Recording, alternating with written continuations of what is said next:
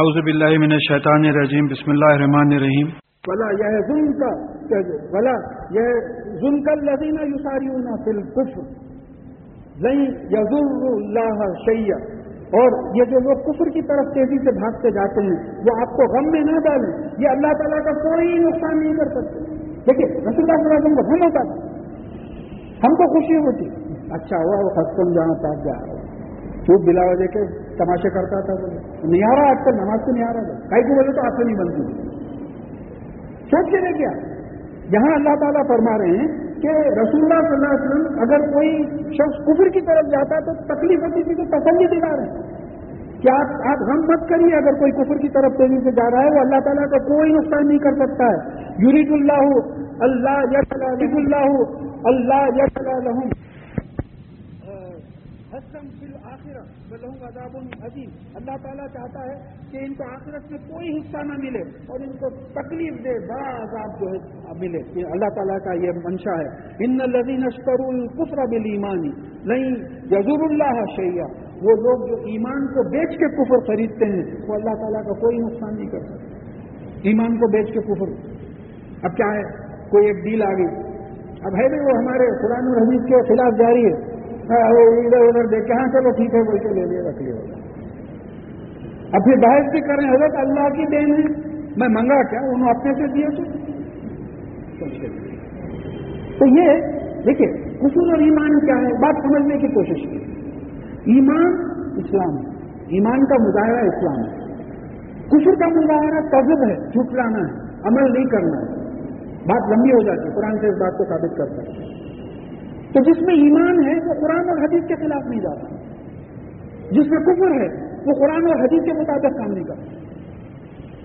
تب آپ نماز پڑھ کے ابھی آئے، ایک صاحب ہے، وہ میری فائل تھی، ہو حضرت دیکھ رہے نہیں آپ کیسی پریشانی ہے، کیسا کام ہے وہ ہے. اچھا صاحب 1000 روپये تو رکھ لیا وہ. پھر یہ ایمان کیسا ہوا ہے؟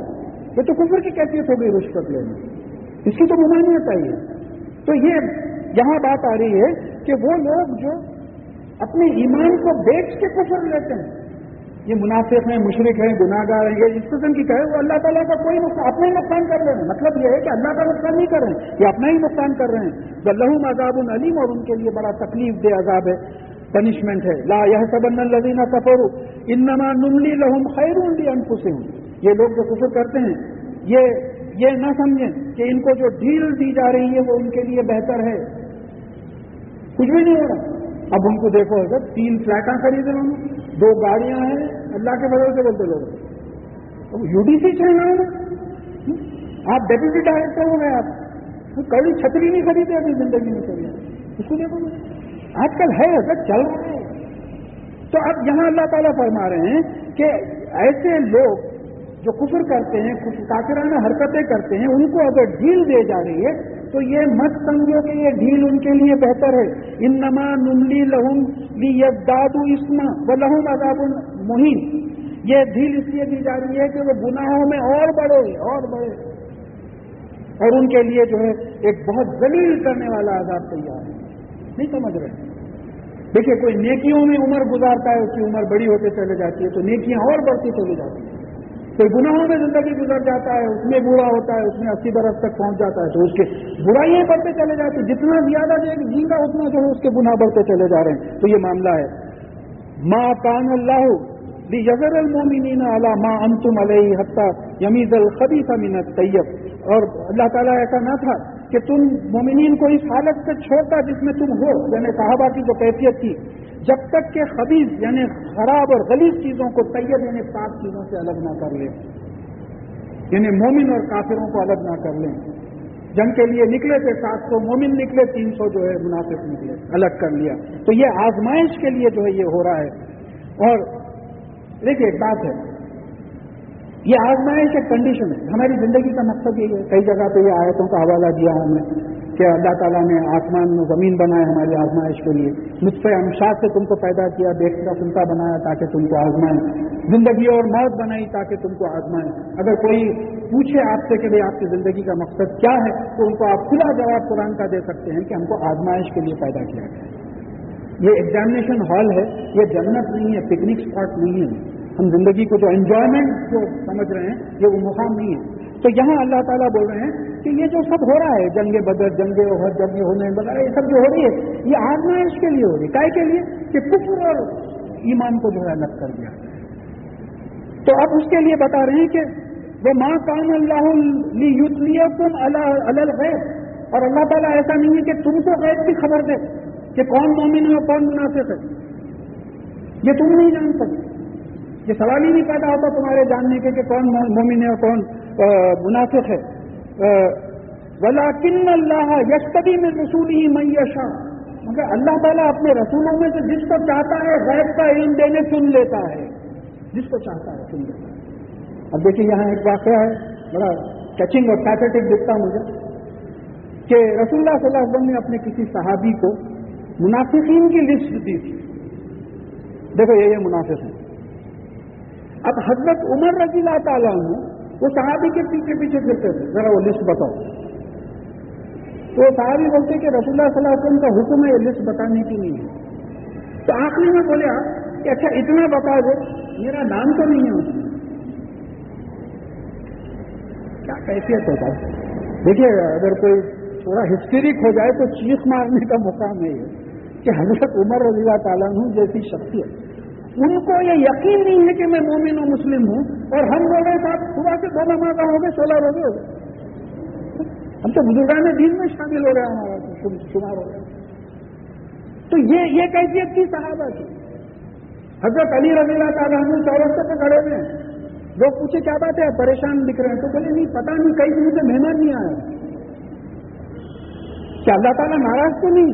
وہ بولے ہماری یہ کیفیت ہے، ہم چورستے پہ پریشان کھڑے ہیں. لوگ بولے کیا ہے؟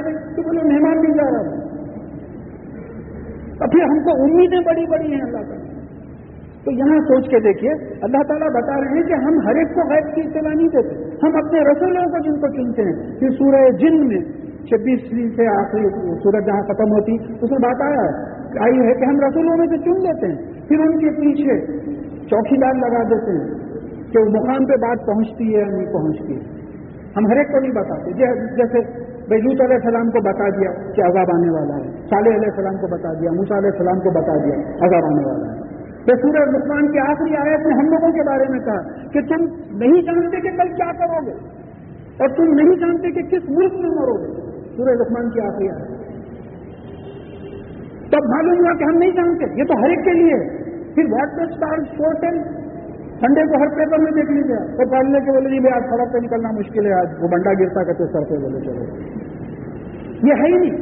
بلکہ ایک مسلم کی حدیث ہے، اس میں آیا ہے کہ جس نے کسی جوتشی سے، جس نے کسی ایسٹرولوجر سے سوال کیا، اس کی 40 دن رات کی نماز قبول نہیں ہوگی. تب کوئی صاحب سوچتے ہوئیں گے اب وہ واٹ دا اسٹار اسپورٹ ہے وہ تو دیکھنا پڑے گا، اب جانے دو، نماز ہی چھوڑ دینا. تو نماز چھوڑنے کا الگ عذاب ہوگا. دیکھیے پڑھتے ہیں تو قبول نہیں ہوگی، نہیں پڑھتے ہیں تو پھر اس کا عذاب ہوگا. پوچھو گے اس کی بھائی، جہاں حکم ہے یہ کرو اور آپ نہیں کریں تو اس کی پوچھیں، جہاں حکم ہے مت کرو اور آپ کریں تو پھر اس کی پوچھیں. تو یہاں اللہ تعالیٰ بیان کر رہے ہیں کہ ہم اپنے یہ جو واقعات ہوئے ہیں جنگ وغیرہ کہ یہ اس لیے ہو رہے ہیں کہ ہم مومن اور کافر کو الگ کریں. تم نہیں پہچان سکتے تھے مومن اور کافر کون ہے، اور نبیوں کو بھی یہ علم نہیں دیا گیا ہے، وہ تو اللہ تعالیٰ ہی جانتے ہیں. وَإِن تُؤْمِنُوا وَتَتَّقُوا فَلَكُمْ أَجْرٌ عَظِيمٌ. اور اگر تم ایمان لاؤ اور اللہ سے ڈر کے گناہوں سے بچتے رہو، احتیاط کرو، تو اللہ تعالیٰ تم کو بہت بڑا اجر، بہت بڑا ریوارڈ دے گا. وَلَا يَحْسَبَنَّ الَّذِينَ يَبْخَلُونَ بِمَا آتَاهُمُ اللَّهُ مِنْ فَضْلِهِ هُوَ خَيْرٌ لَهُمْ.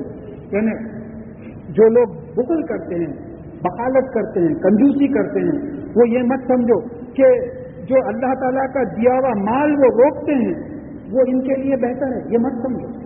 دیکھیے یہاں مما آتاہم اللہ، جو مال اللہ تعالیٰ نے ان کو دیا ہے، میرا ہے نہیں، مما رزقتاہم ينفقون، ہم نے جو ان کو دیا ہے اس میں سے خرچ کرتے، میرا ہے کیوں؟ تو بھائی میں آپ کے پاس 1000 روپیہ رکھا ہے، بولے چلیے ذرا میں جس کو جتنا دو بولو دے دو. ایک پہلا فقیر ملا، بولے حضرت 900 روپیہ اس کو دے دیجیے. آپ بولے 900 روپئے؟ میں پلٹ سے پوچھوں گا بھائی مال لے رہا ہے، آپ کیسے پوچھ رہے؟ مما رزقناہم کا مطلب یہ ہے کہ میری دی ہوئی دولت ہے. اور یہاں جو بات آ رہی ہے کہ بما آتاہم اللہ، اللہ تعالیٰ نے جو ان کو دیا ہے اس میں دخالت کرتے ہیں. تو اب یہ بخالت کس کے اپنے خلاف ہوئی ہے بخالت؟ ہمیں اس کی سزا کیا سزا ہوگی؟ بل ہوا شر لہم، نہیں بلکہ ان کے لیے بڑا نقصان دہ ہے. سیتوقون بما بخلوا به یوم القیامہ، اور قیامت کے دن جو بخالت کرتے تھے وہ اس کا ایک توق بنا کے ان کے گلے میں ڈالا جائے گا. دیکھیے توق کس کو بولتے ہیں؟ اسی سے لفظ طاقت ہے. طاقت کا مطلب یہ ہے کہ تکلیف اٹھا کے برداشت کر کے کوئی کام کرنا. جیسے روزوں کے بارے میں کنسیشن آیا کہ جن کو روزے رہنے میں تکلیف ہوتی ہے، بہت برداشت نہیں کر سکتے وہ لوگ، وہ یہ کریں کہ بھائی کسی مسکین کو فدیے کے طور پہ کھانا کھلا دیں. تو مطلب یہ ہوا کہ اب رمضان کا مہینہ ہے، اکثر لوگ ماشاءاللہ زکات دیتے ہیں. انجان ہو گیا. اب کوئی کیس سنا میں ایک صاحب رمضان کا مہینہ آتے پورے اپنی جائیداد رقم وغیرہ بیٹوں کے نام پہ تقسیم کر دیتے ہیں. میں نہیں میرے پاس تو دوں کیا بولے. یہ بک ایڈجسٹمنٹ اللہ تعالیٰ کے ساتھ ہو رہا ہے. اب کیا ایمان ہوگا کیا یقین ہوگا سمجھ سکتے ہیں. تو جو زکات نکلنا تھا وہ نہیں دیے، جو خیرات دینا تھا وہ نہیں کرے. اچھا اپنے کو بھی مار لے، دنیا بھر کی دولت ہے مگر اتنی بخالت کے کھانے کو کھانا نہیں، کپڑا سیدھا نہیں پہنچے. احکامات یہ ہیں کہ اللہ تعالیٰ نے اپنے فضل سے نوازا ہے تو اس کا اظہار کرو، دیکھنے دو لوگوں کو. بات آئی ہے صاحب ہی بڑی بری حالت میں مسجد نبوی میں داخل ہوئے. رسول اللہ صلی اللہ علیہ وسلم نے پوچھا کہ ان کے پاس دولت نہیں ہے تو وہ بلاؤ ان کو. تو پوچھا کہ تم ٹھیک طریقے سے نہیں رہ سکتے، نہا دھو کے اچھے کرتے؟ بولے ہاں اللہ کا دیا ہے تو بھی کیوں نہیں کرتے؟ تو ایسا حال ڈال کے نہیں جانا ہے ہمارا. تو اب یہ بخالت، اتنی بخالت کہ اپنے پہ بھی نہیں خرچتے. اس کا اپوزٹ کیا ہے؟ اسراف. تو اسراف کرنے والوں کو اللہ تعالیٰ نے شیاطین کے بھائی کہا. تو ایک اعتدال ہے. تو اللہ تعالیٰ فرما رہے ہیں کہ یہ جو بخالت کر کے جو مال بچاتے تھے، اس مال کا ایک طور، ایک گارلینڈ، چیف گیسٹ کا گارلینڈ کرتے دیکھیں ویسا جو ہے آپ گارلینڈ ہوگا جو بخالت کریں گے، کنجوسی کریں گے. یہ کس لیے؟ وہ للہ میراث السماوات والارض، جو کچھ آسمانوں اور زمین میں ہو اللہ تعالیٰ کی میراث ہے، اللہ تعالیٰ کی ملکیت ہے، ان کی پراپرٹی ہے. آپ کا ہے کیا؟ آپ کو آزمانے کے واسطے دیا تو روک کے رکھا. میں کتنی تکلیف ہوئی میں آپ کو 1000 روپیہ میں آپ جس کو جو بولا آپ دے ہی نہیں رہے ہیں، جیب میں دبا کے رکھے تو کتنی تکلیف ہوئی. پیسہ نہیں رہا ہے، حکم آپ کو ہے دینے کا، آپ نہیں دے رہے. تو یہ اللہ تعالیٰ کا ہے جو بھی ملکیت ہے. واللہ بما تعملون خبیر، اور جو کچھ تم کرتے ہو اللہ تعالیٰ اس کی خبر رکھتا ہے. تو اس سے پہلے بھی بات آئی کہ بھائی خبیر اور علیم میں کیا فرق ہے. علم ہر چیز کیا ہوتا ہے. ایٹامک اسٹرکچر ہے اس کا بھی علم ہے، یہ مائکرو فون کیسا کام کر رہا ہے اس کا بھی علم ہے. خبر کسی حادثے کی ہوتی ہے، کوئی ایونٹ کی خبر ہوتی ہے. تو علم میں خبر بھی آ جاتی ہے، دونوں چیزیں آتی ہیں. تو اللہ تعالیٰ کھول کے بات سمجھا رہے ہیں کہ اللہ تعالیٰ کو علم بھی ہے اور پھر جو حادثہ ہو رہا ہے، جو ایونٹ ہو رہا ہے اس کی خبر بھی ہے. ایسا نہیں ہے کہ اللہ تعالیٰ کو معلوم ہی نہیں ہے. لقد سمع اللہ قول الذین قالوا ان اللہ فقیر ونحن اغنیاء، اللہ تعالیٰ نے ان کا قول سنا جنہوں نے کہا کہ اللہ فقیر ہے اور ہم مالدار ہیں، دولت مند ہیں. یہ کون لوگ تھے؟ جب آیت اتری کہ کون ہے جو اللہ کی راہ میں قرض حسنہ دے تو اللہ تعالیٰ کو اس پہ اضافہ کر کے دے گا. تو یہ جو کافر تھے یہ بولے ارے تمہارا اللہ تو فقیر ہو گیا، نعوذ باللہ، خرچے مانگ رہا ہمارے. تو بولے تمہارا اللہ فقیر ہے، ہم امیر ہیں. دیکھیے کیسے، دیکھیے کہ یہ بات ہی نہیں سمجھ رہے ہیں کہ خیرات کس کے لیے کرو بول رہے ہیں. خیرات اللہ کا دیا ہوا مال ہے، تمہارے ہاتھ سے دلا رہے ہیں. یہ اللہ تعالیٰ کا کرم تم پہ ہے کہ تم سے خرچ پا رہے ہیں، اور تمہاری بدقسمتی ہے کہ تم خرچنا نہیں چاہ رہے ہو، بخالت کرو، اپنا ہی نقصان کیے چلے جا رہے ہیں. اگر نہیں دیتا اللہ تعالیٰ پھر ہم تو دعا کرتے یا اللہ مسلمانوں کو مالا مال کرو. پھر جب وہ مالا مال ہوں گے تو پھر جو غریب مسلمان ہیں ان کی مدد کرتے دیں گے. اب کوئی پیسے کے پیچھے نہیں جانا. دیکھیے جائز طریقے سے کمانا ہے، جائز طریقے سے خرچنا ہے. اگر آپ پیسہ نہیں کمائیں گے تو زکات کون نکالے گا؟ ہماری غریب قوم کو جو ہے کون دیکھے گا؟ دونوں چیزیں برابر اپنی جگہ پہ ہے. تو یہ ایسی بات. تو اللہ تعالیٰ فرما رہے ہیں کہ سنکتب ما قالوا وقتلهم الانبیاء بغیر حق. تو اب یہ جو کچھ کہتے ہیں ہم اس کو لکھ لیتے ہیں، اور یہ جو نبیوں کو بنا حق پہ رہ کے قتل کرتے ہیں وہ بھی لکھ لیتے ہیں. وَنَقُولُ ذُوقُوا عَذَابَ الْحَرِيقِ، اور ان سے کہا جائے گا کہ جلنے کے عذاب کا مزہ چکو یا جلنے کے عذاب کا تجربہ کرو، ایکسپیرینس کرو. کیونکہ بعض لوگوں کا خیال جو ہے ذائقہ تھوڑی دیر کا ہوتا ہے تو ذرا تھوڑا مس انٹرپریٹ ہو سکتا ہے. یہاں بات آ رہی ہے کل نفس ذائقۃ الموت، تو بولے تھوڑی دیر کی ذائقہ ہوتا ہے. نہیں، ذائقہ تو بھی آپ کے پورے عالم برزخ تک ہے. موت واقع ہوئی، وہ موت کا کنڈیشن آپ کی قیامت تک ہے، تو کافی لمبا پیریڈ ہے. تو ذائقہ کا مطلب، کیونکہ ہمارے اردو میں ذائقے کا مطلب ٹیسٹ کا ہوتا، ہم اس کو لا کے ہم مانے ہو ہر جگہ کھود دیا، ایسا ہوا۔ تو ذائقہ کا مطلب یہ ہے کہ ایکسپیرئنس۔ تو یہاں مطلب یہ آ رہا ہے کہ یہ جو اس طریقے کی وکالت کر رہے ہیں اور اللہ تعالیٰ کے بارے میں ایسا بولتے ہیں، ان کے جو ہے جلنے کے عذاب کا ایکسپیرئنس کریں گے، اس کا تجربہ کریں گے۔ ذالک بما قدمت ایدیکم ان اللہ لیس بظلام للعبید، یہ تمہاری جو ہاتھ اپنے اعمال آگے بھیجے ہیں اس کی سزا ہے، اور اللہ تعالیٰ اپنے بندوں سے ناانصافی نہیں کرتا، زیادتی نہیں کرتا، ان کے اعمال اجر میں کمی نہیں کرتا۔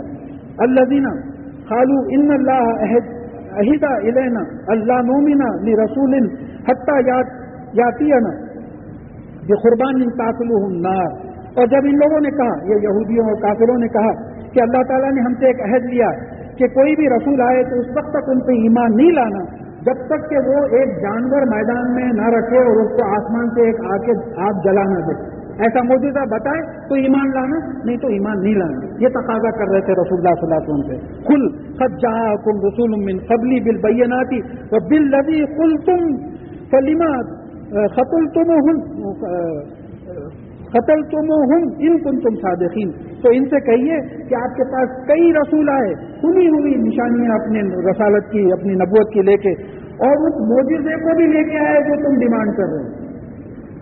مجھے جہاں تک خیال ہے غالباً سلیمان علیہ السلام کو دیا گیا آتا ہے کہ ایسے معجزوں کو بھی لے کے آئے جس کا تم ڈیمانڈ کر رہے ہو، تو پھر اگر تم سچے ہو تو پھر ایمان کیوں نہیں لائے تھے؟ یہ بہانہ بازی ہے۔ ایسا کرے تو ہم ایمان لائیں گے، نہیں تو کئی جگہ پہ آیا کہ اگر ہم ایسا کرے بھی تو ایمان نہیں لائیں گے، کئی جگہ پہ یہ بات وضاحت سے آ گئی ہے۔ تو ان کذبوک فقد کذب رسول من قبلک جاؤوا بالبینات والزبور والکتاب المنیر۔ تو اب رسول اللہ صلی اللہ علیہ وسلم کو تسلی دی جا رہی ہے کہ اگر یہ آپ کو جھٹلاتے ہیں تو آپ سے پہلے بھی رسولوں کو انہوں نے جھٹلایا، جو کھلے ہوئے نشانیاں لے کے آئے اور کتابیں لے کے آئے اور منور قانون لے کے آئے، کتابیں لے کے آئے، بالکل کھلی ہوئی تھی اس میں، اس کے باوجود انہوں نے ان سے کفر کیا۔ تو یہ آپ کا ایک کا معاملہ نہیں ہے، یہ تمام رسولوں کے ساتھ اس قسم کا معاملہ ہوا ہے، اس کے ساتھ تسلی دی جا رہی ہے۔ پھر کل نفس ذائقۃ الموت، ہر نفس کو موت کا تجربہ حاصل کرنا ہے۔ ختم ہو گئی، کوئی ہمیشہ کے لیے زندہ نہیں رہے، سوال ہی نہیں کرنا۔ بعض ہمارے انٹرپریٹیشن سے بعض چیزیں آ جاتی ہیں، یہاں سیدھی سی بات ہے، قرآن کی آیت ہے، اس کو کئی جگہ پہ ریپیٹ بھی کیا گیا ہے کہ ہر جاندار کو موت کا تجربہ کرنا ہے، ہر جاندار مرے گا۔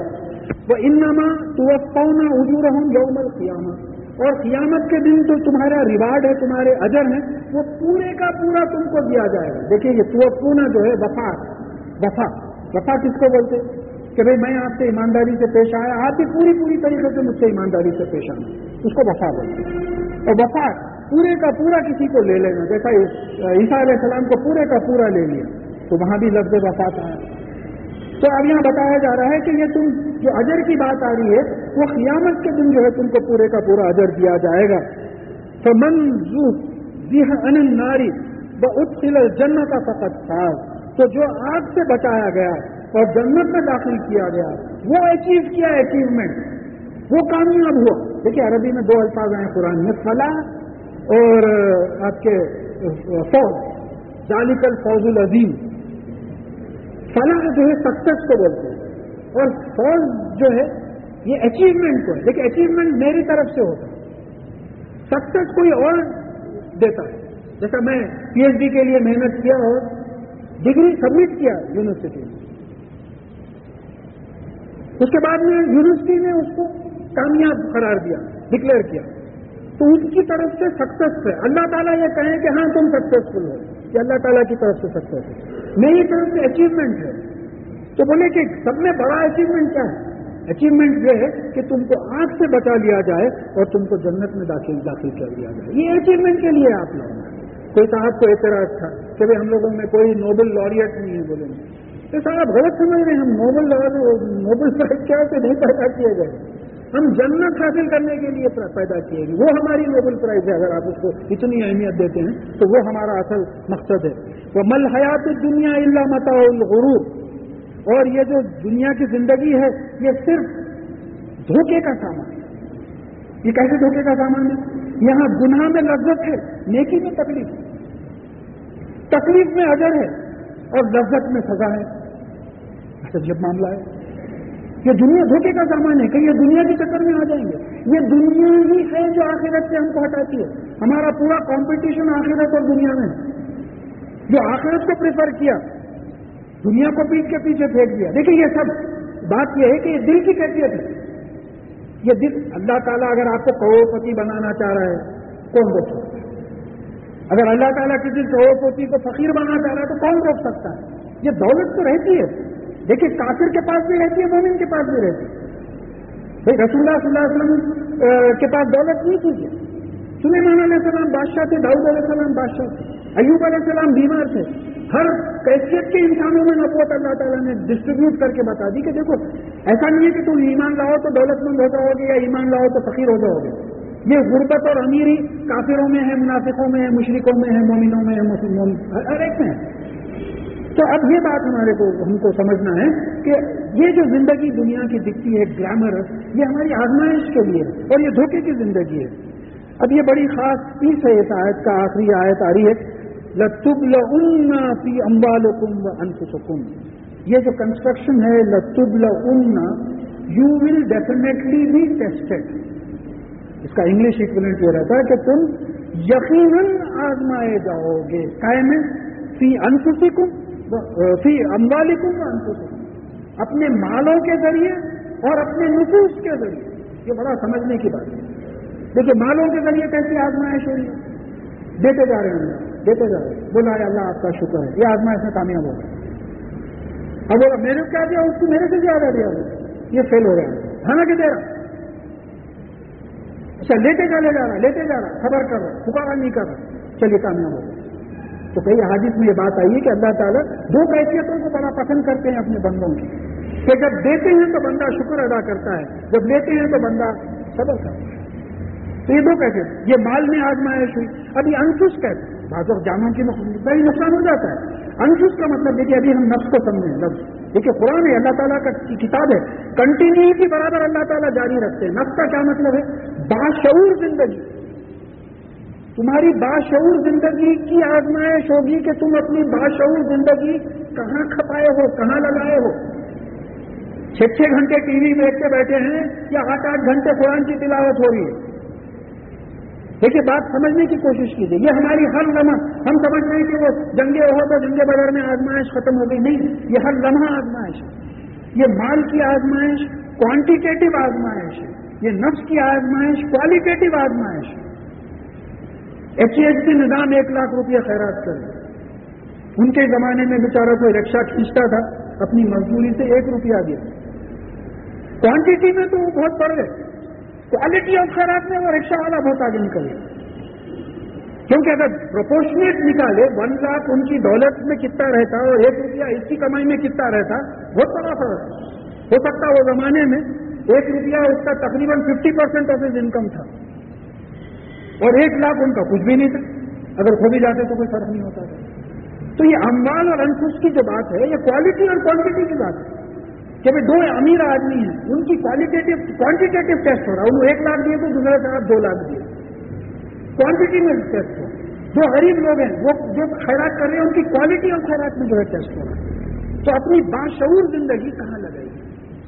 پھر رمضان کا مہینہ ہے، روزے ہیں ماشاءاللہ، وہ تو اجر اللہ تعالیٰ انشاءاللہ دیں گے. نمازیں ہو رہی ہے، بھائی بہترین موقع ہے. بیکار وقت ضائع کرنے کے بجائے اللہ کا کلام لے لیں، کوئی ترجمہ لے لیں، سیکھ لیں، سمجھیں بھائی مجھے یہ عمل کرنا ہے، یہ مجھ سے غلطیاں ہوئی ہیں. پوری زندگی، پوری باشعور زندگی اللہ تعالیٰ کے کلام کو، رسول اللہ صلی اللہ علیہ وسلم کے کلام باتوں کو سمجھنے کے لیے گزر رہی ہے تو پھر وہ کامیاب ہو گیا. نہیں کسی اور چلے جا رہی ہے جیسا حیات دنیا میں سرسوری کے اوپر آ رہا ہے تو پھر وہ ناکام ہو گیا. بولا وَتَسْمَعُنَّ مِنَ الَّذِينَ أُوتُوا الْكِتَابَ مِنْ قَبْلِكُمْ وَمِنَ الَّذِينَ أَشْرَكُوا أَذًى كَثِيرًا. اور تم وہ لوگ جو تم سے پہلے کتاب دیے گئے ہیں اور جو مشرک ہیں ان سے تکلیف دے، بہت تکلیف دے باتیں سنو گے. آگے یہ پیشن کو یہ اللہ تعالیٰ کائنات بنائے، تقدیر لکھ دیے، بول دیے ایسا ہوگا. تم اہل کتاب سے اور جو مشرک ہیں ان سے بہت سی تکلیف دے باتیں سنو گے. یہ بات پہلے ہی آ چکی ہے. وَإِن تَصْبِرُوا وَتَتَّقُوا فَإِنَّ ذَلِكَ مِنْ عَزْمِ الْأُمُورِ.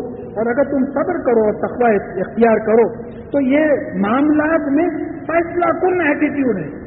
देखिए, दो चीजें हैं, बड़ी अहम चीजें हैं कि इन तस्वीर, अगर तुम सब्र करो, सब्र क्या है, हालात अपने नागवार आ रहे हैं, आप बर्दाश्त करते चले जा रहे हैं, लेकिन एक लफ्ज आपके मुंह से गिले और शिकायत का नहीं है, और अपने एफर्ट में, अपनी कोशिश में बराबर इस्तेहकाम है, कोशिश में बराबर लगे। सब्र का मतलब ये नहीं है कि कोने में मुंह डाल के बैठ जाए, अपनी जो कोशिश है कोशिश में बराबर, उस कोशिश में जो आपको तकलीफ हो रही है उसको बर्दाश्त किया चलेगा। तकवे का क्या मतलब है, अल्लाह से डरे हुए हैं, गुनाहों से रुके हुए हैं, एहतियात कर रहे हैं, तो अल्लाह ताला फरमा रहे हैं कि these are the determining factors of affair. मैंने आपके मामलात में कामयाबी के लिए जो फैसला कुन चीजें हैं वो सब्र है और तक़वा है। बेसब्री से नाकामयाबी होती है और गुनाह की जिंदगी से, बदएहतियाती से नाकामयाबी होती है। देखिए, ये नुस्खा है, ये एडमिनिस्ट्रेटर्स के लिए नुस्खा है, इंडिविजुअल लेवल पे नुस्खा है, इंटरनेशनल लेवल पे नुस्खा है कि अपनी कोशिश में मुस्तकिल निगाह की कॉन्स्टेंसी बताना, अल्लाह से डरना, गुनाहों से बचे रहना, एहतियात करना। तो these are the determining factors for success. ये जो है एक बड़ा एडमिनिस्ट्रेटिव पॉइंट बताया जा रहा है कि इस तरीके से अगर करोगे तुम दीन में, तो फिर दीन में कामयाब हो। वइज़ अख़ज़ अल्लाहु मीसाक़ल लज़ीना ऊतुल किताबा, और जब अल्लाह ताला ने जिन लोगों को किताब दी थी, यानी तौरेत और इंजील, इनसे वादा लिया, क्या वादा लिया, लितुबय्यिनुन्नहु लिन्नासी वला तक्तुमूनहु, कि वो इंसानों को तमाम चीजें खोल खोल कर बयान कर देंगे, बता देंगे, और कोई चीज छुपाएंगे नहीं। और कुरान के बारे में जो तौरेत और इंजील में इत्तला दी थी, वो तुम जो है इंसानों को खोल कर बात समझा देना, वला तक्तुमूनहु, और इनको छुपाना नहीं। तौरेत और इंजील में रसूलुल्लाह सल्लल्लाहु अलैहि वसल्लम का जिक्र आ गया था, नबी की खत्म नबूवत की बात आ गई थी, आखिरी नबी आएंगे, और नाम के साथ तौरेत में अहमद का नाम कुरान में खुद गालिबन सूरह तहरीम में ईसा अलैहिस्सलाम की जबान से बोलने लगवाया गया कि मेरे बाद एक नबी आएंगे जिनका नाम अहमद होगा। तो ये इन लोगों ने इसको छुपा लिया। ये लोगों तो ये उनको तो ये कहा गया था कि लोगों पे साफ साफ बयान करो और इसको छुपाओ नहीं, तो नबज़ूहु वराअ ज़ुहूरिहिम, तो इन्होंने इसको अपने पीठों के पीछे फेंक दिया। वश्तरू बिही समनन क़लीला, और उससे एक छोटा सा फायदा खरीद लिया। काय का फायदा? अहमियत का फायदा। देखिए, ये अहमियत कैसी होती है। अब फर्ज कीजिए कि भाई एक महल्ले में दो आलिम हैं, एक आलिम एक जमाने से बोल रहे हैं, अब कोई एक नए आलिम आ गए। अब अगर उनको ये पुराने आलिम साहब इंट्रोड्यूस कराते हैं कि भाई फलानी जगह से जो है इल्म हासिल करके आए हैं, अब वो बोलने लगे और लोग उनको पसंद करने लगे, तो ये पुराने वालों की अहमियत चले जाती। तो अब ये जो यहूद और नसारा के जो उलमा थे, उनकी कुछ अहमियत थी, सब लोग उनसे मसाइल पूछते थे। अब मोहम्मदुर रसूलुल्लाह सल्लल्लाहु अलैहि वसल्लम जब नबी बन के आ गए, अगर बोल देते कि भाई ये नबी है, तौरेत और इंजील में जो है इनका जिक्र है, अगर आम आदमी को बोल देते तो लोग नबी की तरफ चले जाते थे, इनकी बात कोई नहीं मानता था।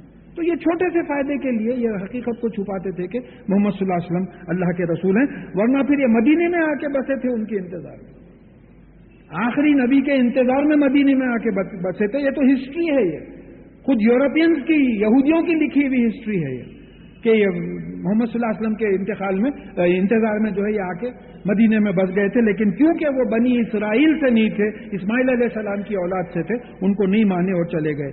तो बीस मा यश्तरून, और ये जो बहुत बुरा है, ये जो व्यापार करते हैं इस तरीके का, अपनी अहमियत के लिए जो है झुटलाते हैं, ये बहुत बुरा व्यापार है। ला तहसबन्नल लज़ीना यफरहूना बिमा आतऊ व युहिब्बूना अन युहमदू बिमा लम यफलू फला तहसबन्नहुम बिमफाज़तिन मिनल अज़ाब, यानी ऐसे लोग जो कोई गलत काम करके खुश होते हैं।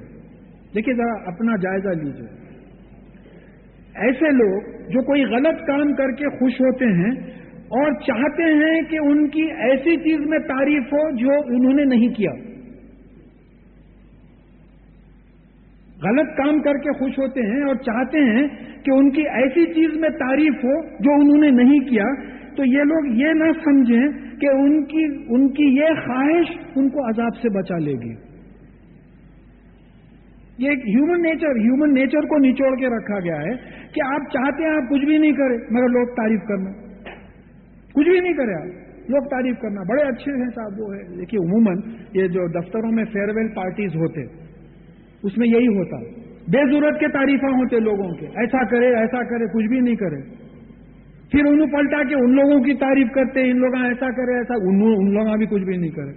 تو یہاں ہیومن نیچر کو کھینچ کے لایا گیا ہے، بتا رہے ہیں کہ غلط چیزوں پہ تعریف چاہتے ہیں اور ایسی چیزوں پہ تعریف چاہتے ہیں کہ وہ جو کچھ کرے نہیں. تو یہ نہیں سمجھنا کہ غلط کام پر خوشی اور کچھ نہ کرتے ہوئے تعریف کی خواہش کی کیفیت عذاب سے بچنے کی بنیاد نہیں بن سکتی. عذاب سے بچنا ان کی خواہش پر منحصر نہیں ہوتا، یہ بات یاد رکھنا ہے. اور پھر وَلَهُمْ عَذَابٌ أَلِيمٌ، اور ان کو جو ہے تکلیف دہ عذاب ہوگا، کیونکہ یہ جھوٹی چیز ہے. غلط چیزوں پہ تعریف چاہ رہے ہیں اور پھر نہیں کرنے کی چیزوں پہ جو ہے تعریف چاہ رہے ہیں. اب یہ آج کا میں تو سمجھتا ہوں کہ یہ نچوڑ ہے اس سورت کا. یہ جو ایک رکوع پورا آ رہا ہے یہ بڑا خاص ہے، پورا سائنٹیفک مضمون ہے، اور میں تیزی سے اس لیے بھی نکلا کہ اس کو تفصیل میں سمجھانا ہے، اور یہ پہلی دفعہ تفصیل میں آیا ہے. وَلِلَّهِ مُلْكُ السَّمَاوَاتِ وَالْأَرْضِ وَاللَّهُ عَلَى كُلِّ شَيْءٍ قَدِيرٌ، اور آسمانوں اور زمین کی بادشاہی، کنٹرول اللہ تعالیٰ کی ہے. یہاں واو کا مطلب یہ آ رہا ہے اسی لیے اللہ تعالیٰ کو ہر چیز پہ قدرت ہے، کیونکہ آسمان اور زمین کی بادشاہت اللہ تعالیٰ کی ہے، اسی لیے ان کو ہر چیز پہ قدرت ہے. وَلِلَّهِ مُلْكُ السَّمَاوَاتِ وَالْأَرْضِ وَاللَّهُ عَلَى كُلِّ شَيْءٍ قَدِيرٌ، اسی لیے اللہ تعالیٰ کو ہر چیز پہ قدرت ہے، جو چاہے وہ کر سکتے ہیں. إِنَّ فِي خَلْقِ السَّمَاوَاتِ وَالْأَرْضِ وَاخْتِلَافِ اللَّيْلِ وَالنَّهَارِ لَآيَاتٍ لِأُولِي الْأَلْبَابِ، بے شک آسمانوں اور زمین کے پیدا کرنے میں اور رات اور دن کے ایک کے بعد ایک آنے میں نشانیاں ہیں اللہ تعالیٰ کے وجود کی اور اللہ تعالیٰ کی قدرت کی. وہ لوگوں کے اولو الالباب کس کو بولتے ہیں؟ انٹلیکچوئلس، عقل مندوں کے لیے جو ہے نشانی ہے. اب یہ عقل مندوں کا ڈسکرپشن آ رہا ہے. عقل مند ہم کس کو بولیں گے؟ الذین یذکرون اللہ قیاما وقعودا وعلی جنوبہم، وہ لوگ جو کھڑے بیٹھے لیٹے اللہ کا ذکر کرتے ہیں. جیسے ڈاکٹر اقبال نے ذکر کے لفظ کو سمجھاتے ہوئے کہا کہ to keep Allah on your mind. ذکر کیا ہے؟ کسی کا ذہن پہ آ جانا. بھائی کل کوئی پرانے دو دوست ملے تھے، آپ کا ذکر خیر آ گیا، یعنی ہم دونوں کے دماغ میں آپ آ گئے، آپ کا ذکر چل رہا تھا، آپ کی بات چل رہی تھی. تو اللہ کا ذکر کا مطلب کیا ہے؟ ہمیشہ اللہ تعالیٰ ذہن پہ طاری رہنا. ہر جگہ دیکھ رہے ہیں اللہ تعالیٰ دیکھ رہے ہیں، کہیں نظر پڑی اللہ تعالیٰ تو دیکھ رہے ہیں، کوئی نہیں دوسرا نہ دیکھے اللہ تعالیٰ تو دیکھ رہے ہیں. تو یہ جو انٹلیکچوئلز ہیں، دیکھیے انٹلیکچوئلز کی بات آ رہی ہے، ڈیفینیشن عقل مندوں کی بات آ رہی ہے. یہ کھڑے بیٹھے لیٹے اللہ تعالیٰ کو ذہن میں رکھتے ہیں. وہ یتفکرون فی خلق السماوات والارض، اور آسمان اور زمین کی پیدائش میں تفکر کرتے ہیں، غور کرتے ہیں، ریفلیکٹ کرتے ہیں. اردو کی فکر نہیں ہے، یہ عربی کی فکر میں اور اردو کی فکر میں. اب اردو کی فکر ہے پریشانی، بڑے فکروں میں ہے، بیچارے فکر میں ہے. نہیں، عربی کی فکر تفکر، غور کرنا، ریفلیکٹ کرنا، دیکھنا کہ بھئی یہ کیا نظام ہے، کیا چل رہا ہے. ابھی تھوڑی دیر پہلے جو ہے صبح ہوئی تھی، سحر کرے تھے، ابھی دوپہر ہو گئی، پھر یہ پلٹیں گا، رات ہو جائے گی. یہ کیا معاملہ چل رہا ہے، یہ کیسا ہو رہا ہے؟ پہلے لوگ غور کر کے بولے بھئی the sun is rising from the east. اس کے بعد میں سائنٹسٹ ڈسکور کرے کہ نہیں، سورج تو اپنی جگہ ہے زمین کے لحاظ سے، زمین جو ہے ویسٹ ٹو ایسٹ گھوم رہی ہے، تو ہم کو ایسا معلوم ہو رہا ہے جیسا سورج ادھر سے ادھر آ رہا ہے. جیسا آپ ٹرین میں بیٹھے ہوئے ہیں، آپ کی ٹرین رکی ہوئی ہے، بازو کی ٹرین اپوزٹ ڈائریکشن میں گئی تو آپ سمجھے کہ آپ کی ٹرین چل رہی. یہ اثر ہوا. تو جو ہے یہ تفکر کرتے ہیں، پھر ایک نتیجے پہ پہنچتے ہیں. غور و فکر کرنے کے بعد، ریفلیکٹ کرنے کے بعد ایک نتیجے پہ پہنچتے ہیں کہ ربنا ما خلقت ھذا باطلا، اے ہمارے پالنے والے، آپ نے یہ بے فائدہ جھوٹ نہیں بنایا، یہ اس کا کوئی مقصد ہے. سائنٹسٹ ڈسکور کرے anthropic principle of the universe, میں بھی انشاءاللہ سمجھاتا ہوں. دیکھیے وہ لوگ ڈسکور کرے یہ بے مقصد نہیں ہے کائنات، اس کا کوئی مقصد ہے. سخر لکم ما فی السماوات والارض، جو کچھ آسمانوں میں ہے، جو کچھ زمین میں ہے، تمہارے لیے مسخر کر دیا. سورہ ہود کی 7ویں آیت میں آیا الذی خلق السماوات والارض فی 6 ایام وکان عرشہ علی الماء لیبلوکم من احسن عملا. اور ہم نے آسمان اور زمین 6 دن میں بنایا، جبکہ ہمارا عرش پانی میں تھا. کیوں؟ کہ تم میں سے دیکھیں کہ تم میں بہتر عمل کون کرتا ہے. ربنا ما خلقت ھذا باطلا، یہ بے مقصد نہیں بنائے ہیں آپ، اس کا کوئی مقصد ہے؟ یہ کیا کاروبار ہے؟ یہ کیا کاروبار ہے؟ فقنا عذاب النار، سبحانک فقنا عذاب النار، آپ پاک ہیں، آپ بلند ہیں، تمام ڈیفیکٹ سے آپ دور ہیں، ہم کو آگ سے بچا لیجیے۔ سمجھ میں آ گئی، آگ سمجھ میں آ گئی۔ اب آئیے اب ذرا تھوڑا سا ہم تفصیل میں یہ غور کریں۔ اللہ تعالیٰ کی دیکھیے ایک بات ہے کہ اس سے پہلے بھی بات آئی، میں بغیر نام لیے کہ بول رہا ہوں کہ کسی آرٹسٹ کی خوبی اس کے آرٹ سے معلوم ہوتی ہے۔ بھائی آرٹ دیکھ کے آپ بولتے کہ بھائی آرٹسٹ بہت بڑا آرٹسٹ ہے، کیا بہترین آرٹ ہے۔ اسی طریقے سے اللہ تعالیٰ کو پہچاننے کے لیے اللہ تعالیٰ کو ہم نہیں دیکھ سکتے، بات آ گئی۔ اللہ تم جو کچھ دیکھتے ہو اللہ تعالیٰ دیکھ سکتا ہے، مگر اللہ تعالیٰ کو آنکھیں جو ہے گراسپ نہیں کر سکتی۔ اب اللہ تعالیٰ کو پہچاننا تو ان کے اسماء الحسنی سے پہچاننا، اب ان کی قدرت کو پہچاننا تو ان کی کائنات سے پہچاننا۔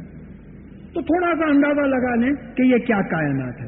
اب یہاں دیکھیے کہ پہلا ہمارا جو قرآن میں 7 سماوات آیا کہ 7 آسمان، تو آسمان کے معنی جو ہے ہائر لیولز کے آئے اور ارتھ کے معنی جو ہے لوور لیولز کے آئے۔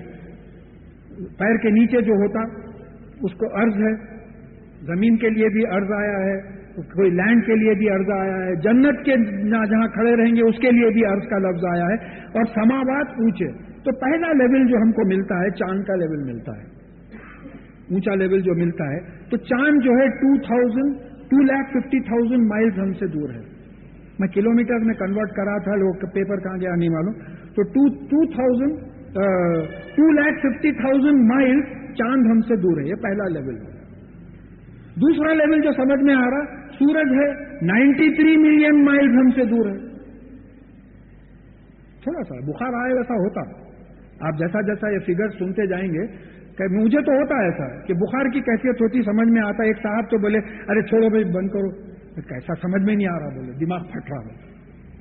ذرا جو ہم جو کائنات کو سمجھے ہیں اس کو سمجھنے کی کوشش کیجیے۔ تو سورج 93 ملین مائل ہے، پلانیٹری سسٹم جو ہے 36,000 ملین مائل ہے، تیسرا لیول سمجھ میں آ رہا ہے۔ چوتھا لیول گیلیکسی کا ہے، ملکی وے گیلیکسی ہے، تو وہ بتایا گیا ہے کہ گیلیکسیز عام طور پہ 1500 light years to 3 lakh light years بڑے ہوتے ہیں۔ 3 لاکھ لائٹ ایئرس بولے تو کیا، 1 لائٹ ایئر کس کو بولتے ہیں آپ؟ روشنی کی جو رفتار ہوتی 1 سیکنڈ میں 3 لاکھ کلومیٹر پہنچ جاتی ہے۔ آپ یہاں ٹیوب لائٹ کھولے 3 لاکھ کلومیٹر یہ روشنی پہنچ گئی، مدھم ہو جائیں گی کیونکہ ریز کم ہوتے چلے جا رہے ہیں۔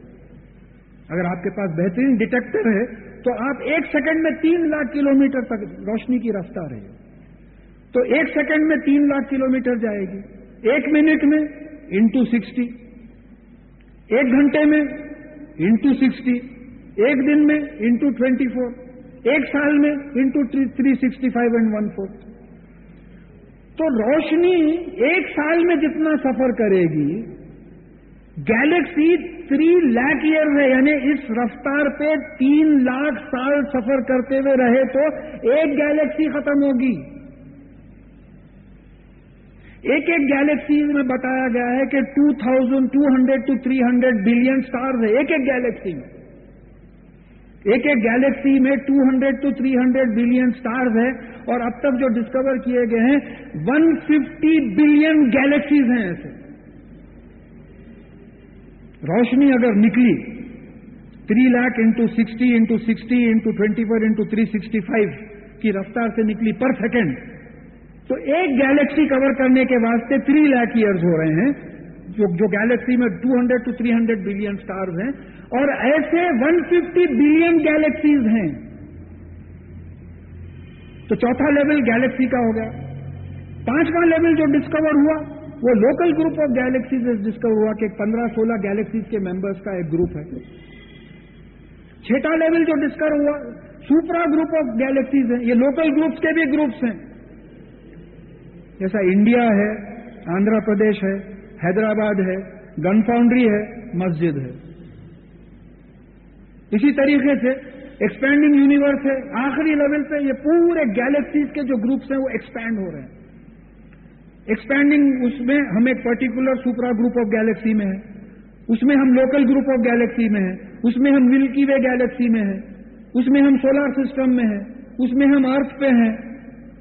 ہمارا ڈویژن جو چلے آ رہا ہے, ہمارا پتہ, اور یہ سب کائے کے لیے پیدا کیا اللہ تعالیٰ؟ ہم کو آزمانے کے لیے. پھر اس کے بعد میں کوئی ایکویٹر پہ بیٹھا ہوا ہے, آرام کرسی ڈال کے ایکویٹر پہ بیٹھا ہوا ہے, تو زمین اپنے ایکسس کے اطراف گھوم رہی ہے, تو اس کی اسپیڈ 1041 مائلز پر آور ہے.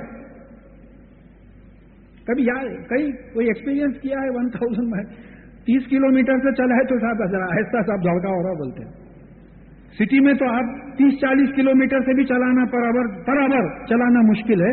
تو زمین جو گھوم رہی ہے 1041, دیکھیں یہ پوری رفتار کا ایکسپیرینس ہو رہا ہے ہم کو. Right now we are rotating with the earth, revolving with the earth, expanding with the universe.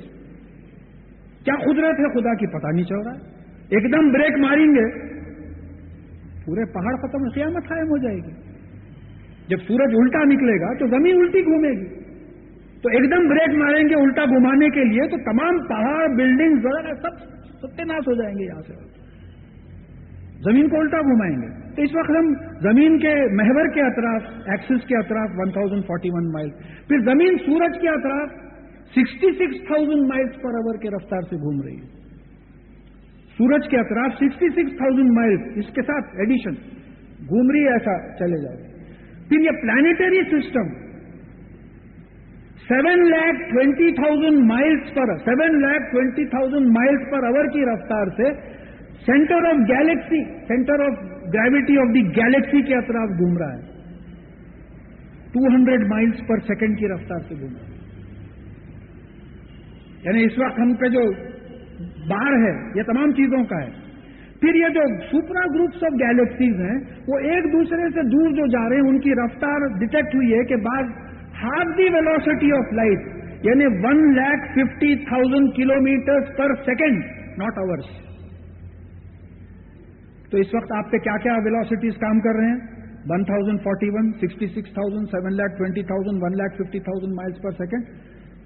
آپ لوگ یہاں بولیں گے کون بولے حضرت دیوانہ ہو گیا ہم, اچھا خاصا بیٹھے ہوئے, ذرا دھکا نہیں لگ رہا, ہل رہے نہیں, کچھ بھی نہیں بولے. یہ قدرت ہے خدا کی ہے. اب آپ اندازہ لگا سکتے ہیں. اچھا, پھر اس کے بعد میں آپ دیکھیے یہ جو زمین ہے ہماری 13,000 کلومیٹر اس کا ڈایامیٹر ہے. 13,000 کلومیٹر اس کا ڈایامیٹر ہے. سورج جو ہے اس کا ڈایامیٹر 14 لاکھ کلومیٹر ہے. اور سورج ایک آرڈنری اسٹار بولتے, اس سے کئی بڑے اسٹارز ہیں. پرسوں ایک گیلیکسی ڈسکور ہوئی 3 billion times heavier than the sun. Sun 14 lakh kilometre کا گولا ہے, اور 5 بلین ایئر سے جو ہے لائٹ اور ہیٹ دیتے چلے جا رہا ہے. Every second 5 billion gallons of hydrogen is getting burnt into helium. Every second. Petrol pump پہ گئے تو نہیں صاحب ختم ہو گیا, 2-3 گاڑیاں زیادہ آ گئے تھے, لاریاں, ختم ہو گیا پیٹرول. ختم ہی نہیں ہو رہا پیٹرول. اور پھر اس کے بعد میں یہ بات آئی کہ یہ سب جو اللہ تعالیٰ نے بنایا ہے, اب یہ سوچ کے دیکھیے کہ ان تمام چیزوں کو نہ ایسا سپورٹ ہے, نہ ایسا سپورٹ ہے, چھت پہ سے لٹکے ہوئے بھی نہیں ہے, نیچے جو ہے ان کو کوئی پلر بھی نہیں ہے سپورٹ دے, معلق ہیں. اللہ تعالیٰ پوچھ رہے ہیں ان کو کون تھامے ہوئے ہیں, خود ہی سوال کر رہے ہیں, خود ہی جواب دے رہے ہیں, ہم ہی تھامے ہوئے ہیں. تو بلینز ٹریلینز آف ٹنز, اب وہ فگر بھی نہیں ملتا. ہیونلی باڈیز, اتنے وزن, ان کو معلق رکھنا, سنبھالنا, ان کو گھمانا. اور پھر کبھی ایسا نہیں ہوا کہ کیا بولنا صاحب 2 دن سے سورج ہی نہیں نکلا, ایسی پریشانی ہو رہی. بولیں گے آپ کا جو سن رائز کا ٹائم ہے دیکھ لیجئے ڈاٹ پہ, سن سیٹ کا جو ٹائم ہے دیکھ لیجئے, آپ کے پلینز لیٹ ہوں گے لیکن کبھی سورج اور چاند لیٹ نہیں ہوئیں گے. ایکلپس کے ڈیٹس آ گئے, سولار ایکلپس, لونار ایکلپس, اتنا پرفیکٹ کیلکولیشن ہے, کبھی جو ہے بات نہیں ہٹتی. کون چلا رہا ہے؟ اب سوال یہ ہوتا ہے how can you call this a self styled universe. اتفاق سے وجود میں آ گئے اور لاز آف نیچر فالو کرتے ہوئے چل رہے ہیں. لاز آف نیچر کس نے بنایا؟ ان کو پیدا کس نے کیا؟ تو آرٹ سائنس جو ہے اس طرف آتے جا رہی ہے. یہ تمام چیزیں دیکھ کے جو ہے کئی لوگ بولے ہیں کہ بھئی ایک سائنٹسٹ کا قول ہے کہ میں یہ دیکھتا ہوں کہ ایٹم پروٹون الیکٹران نیوٹران سمجھا تھا، دیکھے تو جو ہے کوارکس وغیرہ الٹیمیٹ پارٹیکلز، ایک حد آ گئی، اس کے اندر ہم پینیٹریٹ نہیں کر سک رہے ہیں، معلوم نہیں کر سکتے، چھوٹے پن کی بھی ایک حد ہے. ہاں آپ کا سیل آ گیا اتنا سر کا، وہ سیل سے چھوٹا میموری چپ ہے آپ کا، 80 100 برس کی میموری جو ہے جو دماغ میں لگائی ہوئی ہے، اتنا سا کمپیوٹر ہے آپ کا. تو اللہ تعالیٰ مینیچرائزیشن کر کے بتا رہے ہیں، دیکھو تم کتنا چھوٹا کر سکو گے، برین کے چپ کے اتنا چھوٹا کر سکو گے. تو بولے یہاں ایک آ کے آدمی ہار دیتا ہے سائنٹسٹ. اور پھر بڑائی پہ اگر دیکھیں تو سپر گیلیکسیز اور پھر ایکسپینڈنگ یونیورس، وہاں کے پھر جھک جاتا ہے. تو بولے کہ یہ لمٹ مائکرو اور میکرو میں جو لمٹ ہے، these forces me to believe in an entity call God. یہ ہے اولو الالباب. اینسٹائن کا بھی ایسی اسٹیٹمنٹ ہے کہ لمیٹیشن آف نالج جو ہے اس کی وجہ سے مجھے یہ سمجھ میں آتا ہے کہ there is an intellect, higher intellect which is running the whole show, whom I call God. دیکھیے اب یہ مسلمان سائنٹسٹ کی بات آ رہی ہے، یہ مسلمان سائنٹسٹ کی بات آ رہی ہے کہ ایمان رکھتے ہوئے، ذکر کرتے ہوئے، فکر کرتے ہوئے اب آگے جو ہے دعا کر رہا ہے. اب اس کے بعد میں کہا کہ ربنا ما خلقتا ھذا باطلا، اے ہمارے پالنے والے مالک، آپ نے یہ بیکار نہیں بنایا. سمجھ میں آ رہی ہے بات. تو ایک 20 ٹاپ رینکنگ فزسسٹ ایک پرنسپل اننسیٹ کیے، the anthropic principle of the universe. اس کا میں معمولی زبان میں جو ترجمہ ہو سکتا ہے انگلش اور اردو میں سنا دیتا ہوں کہ everything in the universe has been fine tune to suit human life on earth. کائنات میں جتنی چیزیں ہیں اس کو اللہ تعالیٰ نے ایسا ایڈجسٹ کیا ہے کہ انسان کی زندگی یہاں پاسبل ہو. چلیے کیا کیا چیزیں ہیں جو ہم کو سمجھ میں آتی ہے؟ گریوٹی ہے، معمولی زبان میں جو ترجمہ ہو سکتا ہے انگلش اور اردو میں سنا دیتا ہوں کہ everything in the universe has been fine tune to suit human life on earth. کائنات میں جتنی چیزیں ہیں اس کو اللہ تعالیٰ نے ایسا ایڈجسٹ کیا ہے کہ انسان کی زندگی یہاں پاسبل ہو. چلیے کیا کیا چیزیں ہیں جو ہم کو سمجھ میں آتی ہے؟ گریوٹی ہے، 981 dynes per second gravity, per second gravity عام طور پہ جو. اب یہ گریوٹی بڑھا دیتے ہیں، آپ گھر ہی نہیں جا سکتے. خالی مسجد کی گریوٹی بڑھا دیتے، گھر ہی نہیں جا سکتے. گریوٹی کم کر دیتے، چھتوں کو لگ جاتے، آپ جا کے سر پھٹ جاتے. حسین ساگر خالی ہو جاتا، تمام سمندر نکل جاتے. گریوٹی بڑھا دیتے. ایٹماسفیئرک پریشر ہے، اتنا بڑھا دیتے کہ آپ سانس لے کے سانس چھوڑنے کو پریشر نہیں مل رہا آپ کو. ایکسٹرنل پریشر اتنا ہے کہ سانس لے رہے ہیں، سانس چھوڑ نہیں سک رہے. ایٹماسفیئرک پریشر کم کر دیتے، پورے آپ کے لنگس پھٹ جائیں گے، ایسی حالت ہو جائے گی. پھر اس کے بعد میں چاند ہے. چاند بولے کہ روٹیشن آف دی ارتھ میں ایک بیلنسنگ فورس ہے میگنیٹک.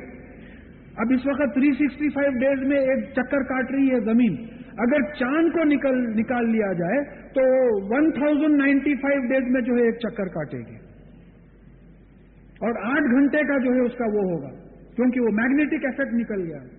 تو اگر چاند نہیں رہتا تو یہ 1041 کا روٹیشن جا کے 3000 پلس ہو جاتا پر آور، اور بڑھ جاتا تھا. پھینکے جاتے تھے ہم، ہری ہری ہری ہری بولے چلو پوری زندگی ہری ہری بولتے ہوئے گزار رہے ہیں، یہ ہو جاتا تھا.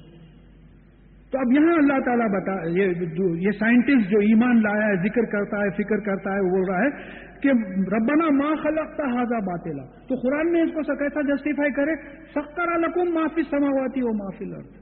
کیا بہترین آیت ہے، نہیں سمجھے ہم لوگ کہ آسمانوں اور زمین میں جو کچھ ہے ہم نے تمہارے لیے مسخر کر دیا ہے، تمہاری زندگی چلنا بس یہ مقصد تھا ہمارا. اسی لیے ہم یہ پورے جو چیزیں ہیں فائن ٹیون کریں ہیں، گریوٹی کے ویلیو، ایٹماسفیئرک پریشر کی یہ ویلیو، بلڈ پریشر، یہ ہمارا جو چل رہا ہے، یہ کوئی بھی اس میں سے اینٹیٹی اگر بدل جائے تو ہماری زندگی ناممکن ہو جائے. چلیے اب اس کے بعد میں دعا شروع ہوئی.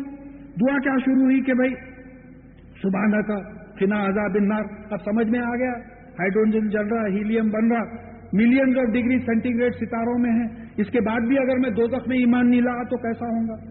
बिलियंस एंड बिलियंस ऑफ दोज़खें हैं, एक दो नहीं है। जन्नत तो अब तक दिखी नहीं, मगर दोज़ख का मुजाहरा तो हो गया है, सूरज से खुद हो रहा है दोज़ख का मुजाहरा। 6,000 डिग्री सेंटीग्रेड सरफेस टेम्परेचर है और अंदर का मिलियंस ऑफ डिग्री सेंटीग्रेड है कि किसी भी स्टार में आप ले लीजिए जो अलाइव है। और ग्रेविटी है, कशिश, तो ब्लैक होल्स हैं, इतनी ग्रेविटी है कि उनसे लाइट भी नहीं निकल सकती, तो इसलिए उनको ब्लैक होल कहा गया है कि उनसे लाइट भी नहीं निकल सकती। अब ये दुआ करना शुरू करे, सुब्हानका फकीना अज़ाबिन नार, आप पाक हैं तो हमको अजाब, आग के अजाब से बचाइए। रब्बना इन्नका मन तुदखिलिल नारी फक़द अग़ज़यतहु, ऐ हमारे पालने वाले मालिक, आप जिसको आग में दाखिल करें आपने उनको बदनाम कर दिया, जलील कर दिया जिसको आग में दाखिल किया। वमा लिज़्ज़ालिमीना मिन अंसार, और जालिमीन के लिए कोई मदद करने वाला नहीं, ना इंसाफी करने वालों के लिए कोई। अब ये जालिम का लफ्ज़ काफिर के लिए भी आया, मुनाफिक के लिए भी आया, मुशरिक के भी लिए आया। नहीं, अल्लाह और अल्लाह के रसूल के अहकामात से हट के जो ईमान और अमल रखते हैं उनके लिए कोई मदद करने वाला नहीं है। रब्बना इन्नना समिअना मुनादियन युनादी लिल ईमान अन आमनू बिरब्बिकुम फआमन्ना, अरे हमारे पालने वाले मालिक, हमने किसी को ऐलान करते हुए सुना कि ईमान लाओ, तो हमने जो है अन आमनू बिरब्बिकुम के अपने पालने वाले मालिक पर ईमान लाओ, फआमन्ना, तो हमने ईमान लाया, अमन ला लिया। अब ये पुकारने वाला कौन था? ये रसूलुल्लाह सल्लल्लाहु अलैहि वसल्लम के जमाने में रसूल थे सल्लल्लाहु अलैहि वसल्लम, दूसरे रसूलों के जमाने में वो लोग थे जो ईमान की तरफ बुलाए। आज आपका ज़मीर भी पुकारता है, आज ऐसी महफिलें भी होती हैं जहां अल्लाह की तरफ जो है बुलाया जाता है। कुरान भी पुकारता है आपको, हर घर में कुरान मौजूद है। तो जब हमने पुकारने वाले की आवाज सुनी कि अपने पालने वाले मालिक पर ईमान लाओ, तो हम ईमान ला लिए। रब्बना फग़फिर लना ज़ुनूबना, ऐ हमारे मालिक, इसीलिए हमारे गुनाहों की सजा से हमको बचा लिए। ये अब तक समझ में नहीं आई थी बात, अब अल्लाह के फजल से समझ में आ गई। ऐ हमारे मालिक, हमको हमारे गुनाहों से बचा लीजिए। कैसा बचा लीजिए? वह कफ़िर अन्ना सय्यातिना, ये बड़ा इंपॉर्टेंट पीस है, याद रखिए, ये रिपीट हो गया है। और हमारे जो सय्यात हैं, जो बुराइयां हैं, उनको ढांप दीजिए, छुपा दीजिए, माफ कर दीजिए हमारी जो बुराइयां। वैसे वावे तफसीर भी हो सकता है ये, फग़फिर लना ज़ुनूबना, यानी कि हमारी गलतियों को जो है ढांप दीजिए, छुपा दीजिए। जैसा कफ्फार किसको बोलते हैं? जो किसान होता है वो जमीन में बीज को छुपा देता है। तो इस तरीके से हमारे गुनाहों को, हमारे गलतियों को जो हमसे जो है छुपा दीजिए, हटा दीजिए। वह तवफ़्फ़ना माल अबरार, और अबरार जो नेक लोग हैं उनके साथ हमको पूरे का पूरा बदला दीजिए। अब ये तवफ़्फ़ना दो तर्जुमे हुए, एक कोई बोले कि हमको मौत दीजिए नेक लोगों के साथ। अब हम जैसे लोग बहुत से ऐसे बोले कि ये मौत का सवाल नहीं है, हमको अजर दीजिए नेक लोगों के साथ। नेक लोगों के साथ मौत मिलने से क्या फायदा होगा? नेक लोगों के साथ अजर मिलने से फायदा होगा। अबरार जो है, सूरह आयत बिर 177 सूरह बकरा हम देख चुके हैं कि अल्लाह पे, आखिरत पे, नबियों पे, किताबों पे, क़ियामत के बाद जी उठने पे ईमान लाते हैं और अमल करते हैं, खैरात करते हैं, नमाज पढ़ते हैं। तो ये जो लोग हैं अबरार, नेकी करने वाले, उनके साथ हमको अजर दीजिए। रब्बना व आतीना मा वअदतना अला रुसूलिका वला तुख़ज़िना यौमल क़ियामा इन्नका ला तुख़लिफ़ुल मियाद, और है हमारे पालने वाले, आपने अपने रसूलों के जरिए हमसे जो वादा किया है जन्नत का, इन्हें वादा किया है, और वो हमको दे दीजिए, और क़ियामत के दिन हमको जो है जलील मत कीजिए। क़ियामत के दिन जलील मत कीजिए। क़ियामत के दिन जलील करने का मतलब क्या है? जमाने तक बात समझ में नहीं आती थी। ये देखिए, एक शादी का कैसेट है आप चला रहे हैं 20 साल पहले का, और वो देखते बोले अरे इनू भी मर गए, इनू भी मर गए। क्या बोले? वो पूरे कैसेट में 3-4 लोग बाकी है, 20 साल पहले का कैसेट, सब लोग देखते बैठे हैं। क़ियामत में हमारी मेमोरी चिप अगर अल्लाह ताला अपने कंप्यूटर पे चला दें, मेमोरी पे तो पूरा रिकॉर्ड है, लाइट वेव्स, साउंड वेव्स, नियत। ये टेप रिकॉर्डर में नियत रिकॉर्ड नहीं होती, मगर वो अल्लाह ताला के पास का जो रिकॉर्डर है उस पर नियत भी रिकॉर्ड हो रही है। अब हमारे पोतरे पोतरियां, पड़पोतरियां जो भी है पूरे मजबा करके बैठे, बोले क्या लाइफ थी नाना जान की, दादा जान की, क्या रंगीले थे जवानी में।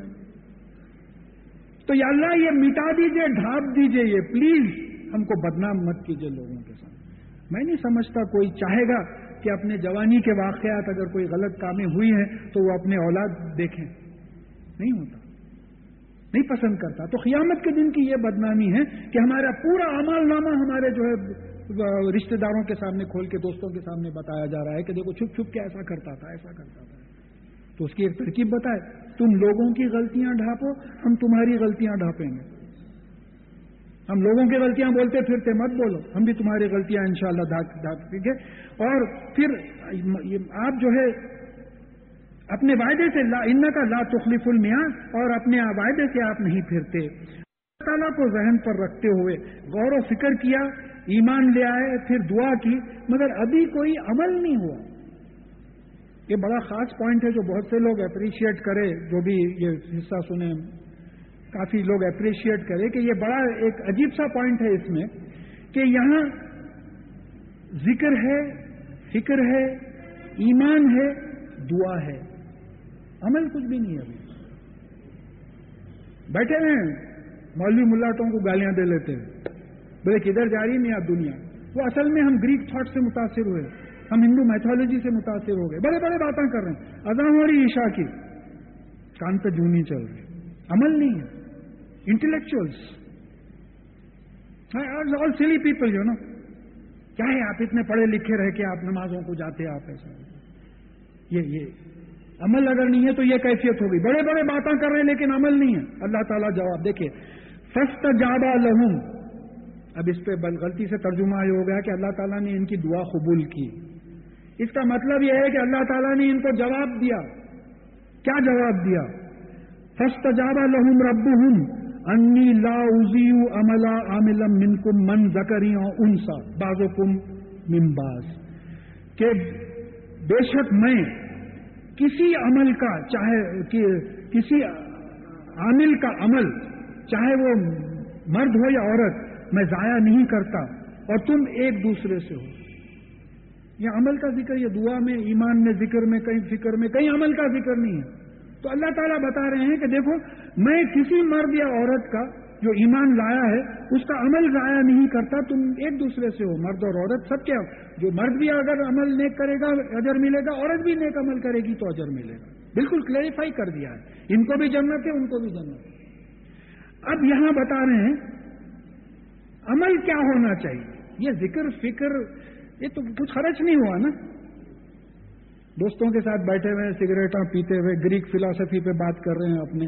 آپ کو معلوم ہے، اب میرے اکثر باتیں ہوتی رہتی ہے، بولے حضرت آپ کو معلوم ہے یونیورس کا سیٹ اپ کیا ہے، اسٹرکچر آف دی یونیورس بتا رہے ہیں، کر رہے ہیں، وہ پورا ہو رہا. اذان کی آواز آئی، انجان ہو گیا. تو اللہ تعالیٰ بول رہے ہیں کہ یہ فکر، یہ ذکر، یہ ایمان اور یہ دعا کے بعد عمل کیا ہونا؟ فالذین ہاجروا، وہ جو اللہ کی راہ میں ہجرت کریں. میں عمل کسی کا ضائع نہیں کرتا، یہ بہترین چیز ہے جو بلڈ اپ ہوتے ہوئے آ رہی ہے، لیکن اس کے ساتھ عمل ہو. کیا عمل ہو؟ وہ جو ہجرت کرے، اپنے گھر کو چھوڑ کے اللہ کے لیے جو ہے مکے سے مدینہ چلے گا. فتح مکہ کے بعد صحابہ نے رسول اللہ صلی اللہ علیہ وسلم سے پوچھا کہ یا رسول اللہ صلی اللہ علیہ وسلم اب تو مکہ فتح ہو گیا تو ہجرت ختم ہو گئی؟ تو بولے نہیں، ہجرت باقی ہے. اب ہجرت یہ ہے کہ گناہوں کی زندگی چھوڑ کے نیکی کی زندگی کی طرف آ جانا. تو اب ہماری ہجرت کیا ہوگی؟ یہ ذکر کرے، فکر کرے، ایمان لائے، دعا کرے. اب ہماری ہجرت یہ ہوگی کہ گناہوں کی زندگی چھوڑ کے جو ہے نیکی کی طرف آ جائیں. اور پھر وہ اخرجوا من دیارہم، اور جو اپنے گھروں سے نکالے گئے، وہ اوذوا فی سبیلی، اور جو میرے راستے میں تکلیف دیے گئے، وہ قاتلوا وہ قتلوا، اور جو جنگ لڑے اور اس میں قتل ہوئے. ان کے بارے میں کہا جا رہا ہے لأکفرن عنہم سیئاتہم، میں ان کے گناہوں کو، ان کی غلطیوں کو ڈھانپ دوں گا. آپ دعا کرے تھے وَكَفِّرَنَّ سَيِّئَاتِنَا، آپ دعا کرے تھے. دیکھیے اچھی طریقے سے سمجھنے کی کوشش کیجئے، تھوڑا ٹائم لگا تو کوئی نہیں، اللہ کے بدل سے اللہ کے کلام میں ٹائم لگ رہا ہے. یہ سمجھیے کہ آپ دعا یہ کرے تھے وَكَفِّرَنَّ سَيِّئَاتِنَا، کہ ہماری غلطیوں کو، ہمارے گناہوں کو ڈھانپ دیجئے، مٹا دیجئے. تو اللہ تعالیٰ بول رہے ہیں کہ ایسے لوگوں کو جو ہجرت کرے، گھروں سے نکالے گئے، میری راستے میں لڑے اور جان دی، لأکفرن عنہم سیئاتہم، میں یقیناً، لأکفرن کا ٹرانسلیشن کیا ہوا؟ آئی ول ڈیفینیٹلی، میں یقیناً ان کے گناہوں کو ڈھانپ دوں گا، معاف کر دوں گا۔ اب یہی بات اور جگہ پہ آئی، سورہ تغابن میں بات آئی کہ جو ایمان اور عمل کرے گا اس کے بھی گناہوں کو ڈھانپ دیا جائے گا۔ پھر سورہ طلاق میں بات آئی کہ جو تقوی اختیار کرے گا اس کے بھی گناہوں کو ڈھانپ دیا جائے گا۔ پھر سورہ تحریم میں بات آئی کہ جو توبہ کرے گا اس کے بھی غلطیوں کو جو ہے ڈھانپ دیا جائے گا۔ دیکھیں ایسا معلوم ہو رہا ہے میں حراج کر رہا ہوں، جنت کا حراج ہو رہا ہے کہ اپنے گناہوں پہ غور کر کے، اپنی غلطیوں کو مان کے توبہ کر لیں، اللہ تعالیٰ سے معافی چاہیں، نماز توبہ پڑھیں، بہترین مہینہ ہے، اور پھر اس کے بعد میں آپ قرآن اور حدیث کی زندگی پہ آ جائیں۔ تو یہاں ایک دم یہ بات یاد آئی کہ اب یہ جو ہم کائنات کا پورا یہ دیکھے تھے، اس میں ایک بات میں بھول گیا کہ اب یہ شب قدر ہے، یہ پورا تھوڑی سی دیر واپس جائیے، میں کیا بات ہے نہیں معلوم، یہ بھول گیا بتانے شب قدر کے بارے میں کہ یہ جو گیلیکسی ہے ہماری، اب سمجھ میں آنا چاہیے، اب جو گیلیکسی ہے ہماری، جو اس میں 200 بلین سٹارز ہیں، جس میں سورج ایک سٹار ہے، وہ سورج جو پلانیٹری سسٹم گیلیکسی کے 3/5 اس میں ہے، جیسا یہ پوری گیلیکسی ہے تو یہاں کئی سورج کا سسٹم ہے، پلانیٹری سسٹم ادھر ہٹا ہوا ہے۔ تو شب قدر کے بارے میں بعض وقت محسوس ہوتا ہے کہ یہ جو چینج ہوتی ہے، زمین روٹیٹ ہو رہی ہے، اس وقت امریکہ میں جو ہے رات ہے، ہمارے پاس دن ہے، نیوزی لینڈ میں شام ہو رہی ہے، اس طریقے سے ہو، تو شب قدر ہر جگہ بدلتے جا رہی ہے۔ تو عرش ہے اللہ تعالیٰ کا، کانا عرشہ علی الماء، عرش ہے، تو ہو سکتا ہے کہ زمین سال میں ایک وقت عرش کے نیچے سے گزرتی ہے اور وہی شب قدر ہو۔ ایسا جیسا ایک پویلین ہے، اس میں چیف گیسٹ بیٹھا ہوا ہے، آرمی جو ہے مارچ پاس کر رہی ہے تو آئیز رائٹ بولتے پورے چیف گیسٹ کی طرف پلٹ کے جو ہے سیلیوٹ کرتے، تو ہو سکتا ہے کہ شب قدر ایک ایسی رات ہے جہاں زمین عرش کے نیچے سے گزرتی ہے، جہاں جہاں گزرتی ہے، تو اب وہ گزرنے کا ٹائم 27 فکس کرنا ذرا مشکل ہو جاتا۔ بات سمجھیے آپ، احادیث کو بیچ میں لائیے، تاخراتوں میں تلاش کرو، تاخراتوں میں تلاش کرو بولے، دن میں نہیں بولے، تو معلوم ہوا کہ opposite side of the sun عرش ہو سکتا ہے، راتوں میں بولے دن میں نہیں بولے، تاخ راتوں میں بولے تاخ دن میں نہیں بولے، تو opposite side of the earth عرش جو ہے ممکن ہے ہو سکتا ہے، میرا اپنا ذاتی انٹرپریٹیشن ہے، اگر غلط ہو تو معاف کرے اللہ تعالیٰ۔ تو معلوم ہوتا ہے کہ ہر سال زمین جو ہے عرش کے نیچے سے ایسا گزرتی ہے، اور جہاں جہاں گزرتی ہے وہاں لوگ جو ہے اس کا شب قدر مناتے ہیں اللہ تعالیٰ کے سامنے جھکتے ہوئے، جیسا آئیز رائٹ بول کے آپ چیف گیسٹ کو جو ہے اہتمام کا پوزیشن دے رہے ہیں، آپ اللہ تعالیٰ کے سامنے جھک کے شب قدر ساتھ پوری رات آپ جھکتے ہوئے جو ہے وہ کر رہے ہیں۔ پھر اس کے بعد میں اب حساب ڈالا کہ بھئی یہ ہمارے 11 گھنٹے کی رات ہے اس وقت، اور وہ 1000 مہینوں کے برابر یعنی 83 ایئرس 4 منتھس کے برابر ہوتی ہے۔ اگر میرا اپنا خیال ہے کہ اگر کوئی 1 گھنٹہ بھی عبادت کر لے تو وہ 91 منتھس کے برابر ہوتی ہے، یعنی 7 ایئر 7 منتھس 1 گھنٹہ، اور اگر 1 منٹ بھی کوئی عبادت کر لے تو وہ 1.5 مہینے کے برابر ہو جاتی ہے، 45 ڈیز ایکویشن اگر آپ بنائیں، اور اگر کوئی 1 سیکنڈ بھی عبادت کرے 18 گھنٹوں کی عبادت کے برابر ہو جاتی ہے۔ یعنی کچھ نہیں، ایک آدمی صرف بولا کہ اللہ 1 سیکنڈ ہوا، اب اس کا ایکویشن رمضان کا مہینہ ہے، شب قدر ہے، اس کا اجر انشاءاللہ اللہ تعالیٰ کے پاس کوئی کمی نہیں ہے، 18 گھنٹوں کی جو ہے عبادت کا اجر دے رہے ہیں۔ 1 گھنٹہ اگر کرے تو جو ہے 1.5 مہینے کا، پھر اگر 1 منٹ اور 1 گھنٹہ اگر کرے تو 7 سال 7 مہینے، اور پھر پوری رات اگر کوئی جاگے تو پھر 83 ایئرس 4 منتھس کا جو ہے اجر ہو رہا ہے۔ تو یہ میں وہاں بھول گیا تھا، اور پھر یہ بھی ایک اناؤنسمنٹ کرنے کا تھا اس کے بیچ میں، بعد میں بھول جاؤں گا میں، کہ اگر اب کے اتوار کو عید ہوئی تو درس نہیں ہوگا، اگر عید منڈے کو ہوئی، پیر کو ہوئی، تو انشاءاللہ درس ہوگا۔ تو اب یہاں اللہ تعالیٰ بتا رہے ہیں کہ دیکھو وہ لوگ جو ہجرت کرے اور اپنے گھروں سے نکالے گئے اور میرے راستے میں تکلیف دیے گئے، اور جو میرے لیے جنہوں نے جنگ کی اور جو مارے گئے، لأکفرن عنہم سیئاتہم، بے شک میں ایسے لوگوں کے گناہوں کو چھپا دوں گا، دبا دوں گا، وَلَأُدْخِلَنَّهُمْ جَنَّاتٍ تَجْرِی مِن تَحْتِهَا الْأَنْہَارُ، اور میں ان کو ایسے باغات میں داخل کروں گا جس کے نیچے نہریں بہ رہی ہوں گی۔ ابھی ہم امیجن ہی نہیں کر سکتے، پڑھتے بار بار ہیں وہ کیسے باغات ہوں گے، وہ کیسی نہریں ہوں گی، کیا سمندر ہوگا، وہ کیا ہے نہیں معلوم. اب یہ ہے کہ ہم یہ ضرور سوچ سکتے ہیں کہ ہم کبھی بھی پکنک کے لیے ڈیسائیڈ کریں تو ہم ایسی جگہ سلیکٹ کرتے ہیں جہاں کچھ ہرا بھرا ہو اور جہاں پانی ہو. اب کوئی صاحب جو ہے راجستھان کے ریگستان میں جو ہے پکنک کو گئے بولے تو لوگ بولیں گے کائی کے ہاستے گئے تو نہ پانی ہے نہ ہریالی ہے. تو یہ جنت کا جو ڈسکرپشن بتایا جا رہا ہے ایک پکنک کا ماحول جس طریقے سے ہوتا ویسا ثواب من عند اللہ یہ اللہ تعالیٰ کی طرف سے بدلہ ہے. واللہ عندہ حسن الثواب اور بے شک اللہ تعالیٰ کے پاس بہترین ثواب ہے. حسن از سپرلیٹو پرفیکٹ ثواب ہے.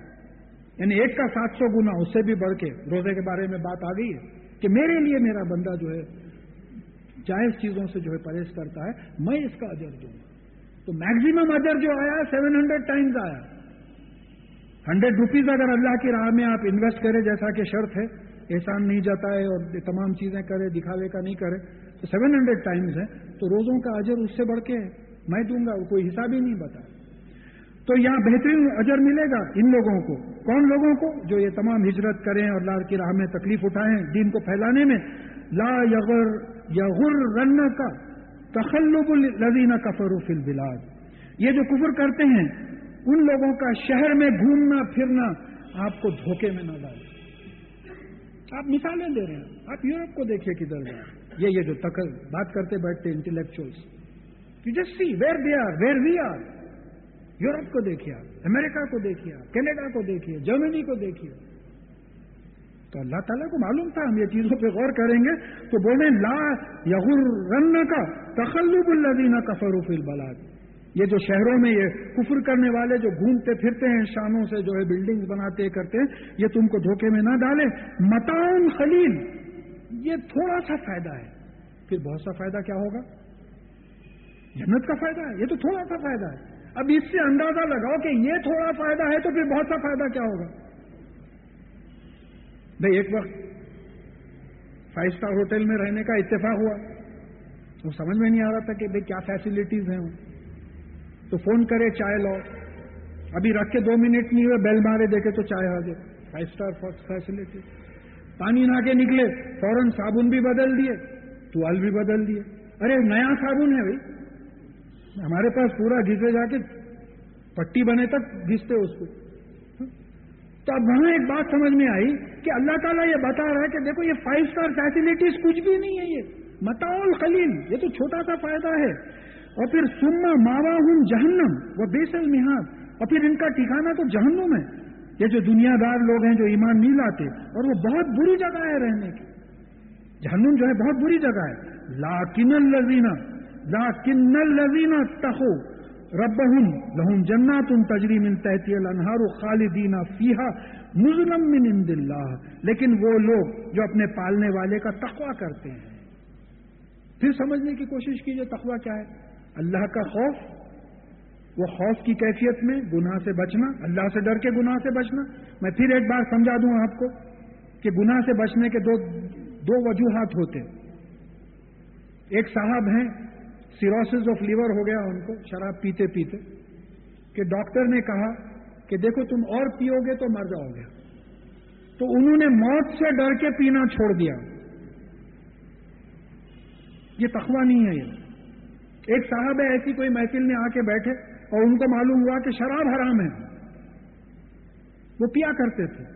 جب معلوم ہوا تو اللہ سے ڈر کے جو ہے شراب پینا چھوڑ دیا. یہ تقویٰ ہے.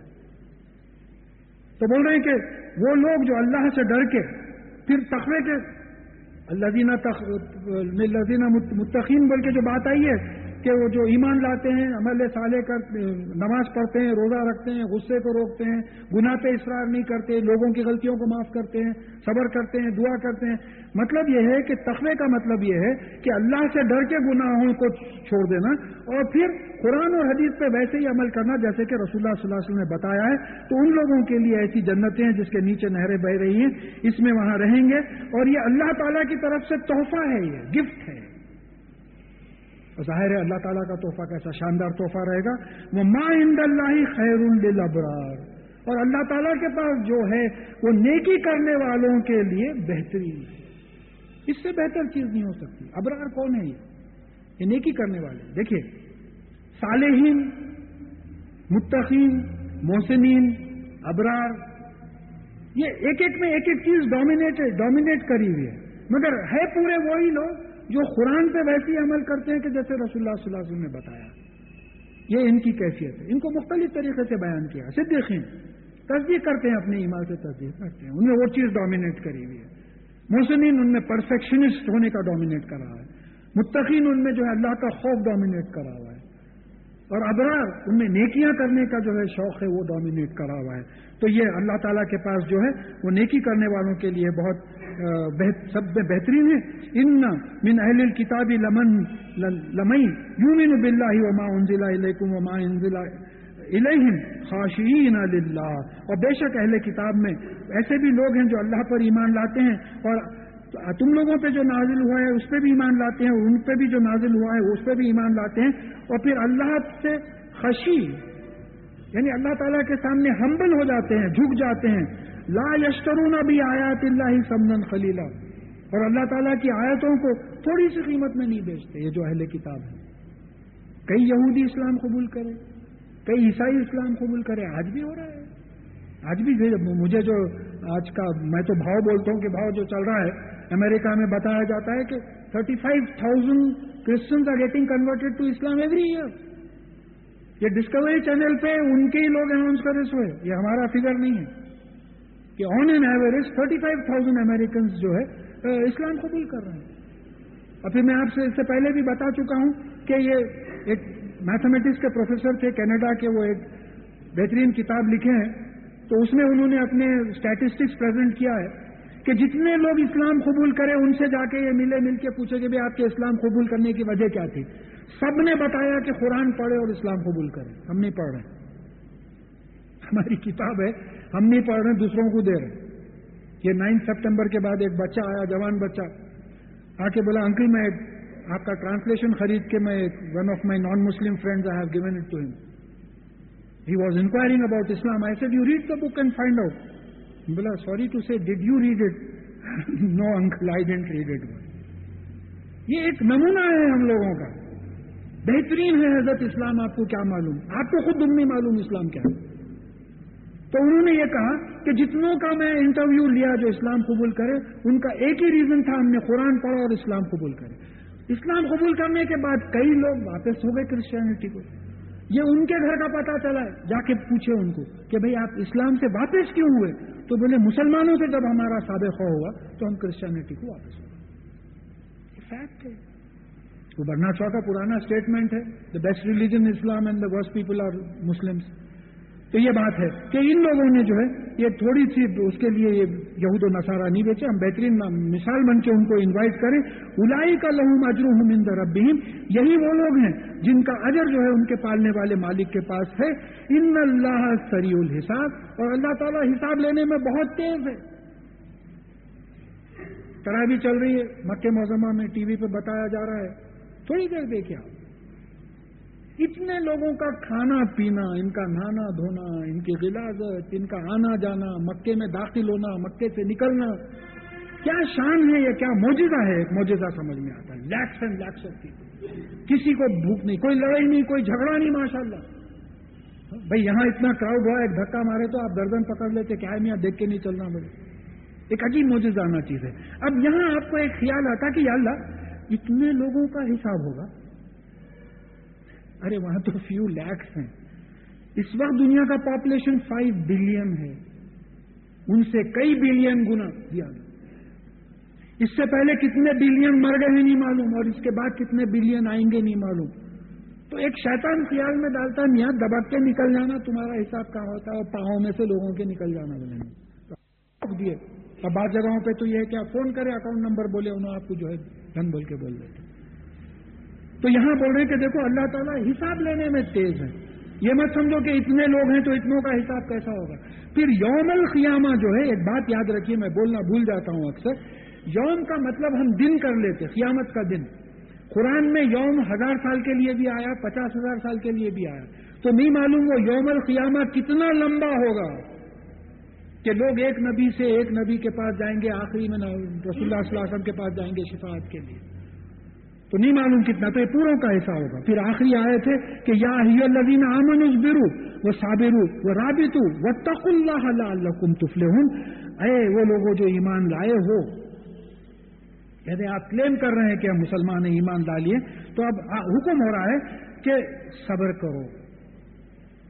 صبر کیوں کرو؟ یا الذین آمنوا جو ان کا پروفیشن اب کیا ہو گیا، ایمان لاتے.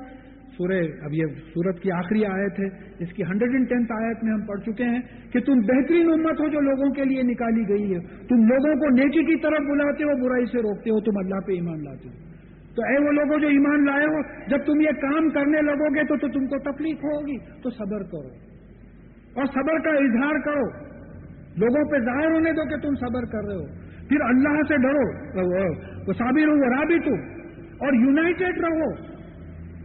یہ جماعتیں مت بنا لو، یہ 58 اسلامک اسٹیٹس مت بناؤ، یہ سنگل اسلامک اسٹیٹ بنو. رابطے کا مطلب کیا ہے؟ رابطہ رہنا آپس میں، ایک دوسرے کی یونٹی رہنا. واتقوا اللہ، اور اللہ سے ڈرو، لوگوں سے مت ڈرو. لعلکم تفلحون، تاکہ تم فلاح پاؤ، سکسیس پاؤ. تو سکسیس کا نسخہ بتا دیا اللہ تعالیٰ کہ جب تم اپنی مثال پیش کر کے دین پیش کرو گے لوگوں کے سامنے، لوگوں کو نیکی کی طرف بلاؤ گے، برائی سے روکو گے، اس وقت تم کو ریسسٹنس ہوگا، تم کو صبر کرنا پڑے گا، اور پھر صبر کا اظہار کرنا پڑے گا، پھر آپس میں یونٹی رکھنا پڑے گا. دیکھیے ایک جگہ تو یہ بات آئی ہے کہ جو تفرقہ ڈالتا ہے دین میں وہ ہم میں سے نہیں ہے. تو کتنے لوگ نکل گئے ہمارے پاس. بعض لوگ بول رہے ہیں کہ بھائی تو ہمارے پاس اب بچیوں کو جائیداد نہیں ہے، ہمارے پاس. آپ کے پاس کون؟ آپ مسلمان نہیں ہیں، آپ اپنا قانون بنا لیں گے الگ. تو یہ جماعتیں اور یہ تمام جو دنیا بھر کے یہ لوگ ہیں، تو معلوم ہوا ہے کہ اب زندگی میں کامیابی کے جو بات ہے کہ دین کے پھیلانے میں، عمل کرنے میں صبر ہونا، اتحاد ہونا، یونٹی، ایک دوسرے سے ملے ہوئے رہنا، اور پھر اللہ تعالیٰ کا خوف ہونا. یہ 3 چیزیں اگر آپ میں آ جائیں تو انشاءاللہ لعلکم تفلحون، اللہ تعالیٰ خود فرما رہے ہیں کہ تاکہ تم جو ہے کامیابی حاصل کرو. اس سے انشاءاللہ ہم کو کامیابی حاصل ہوگی.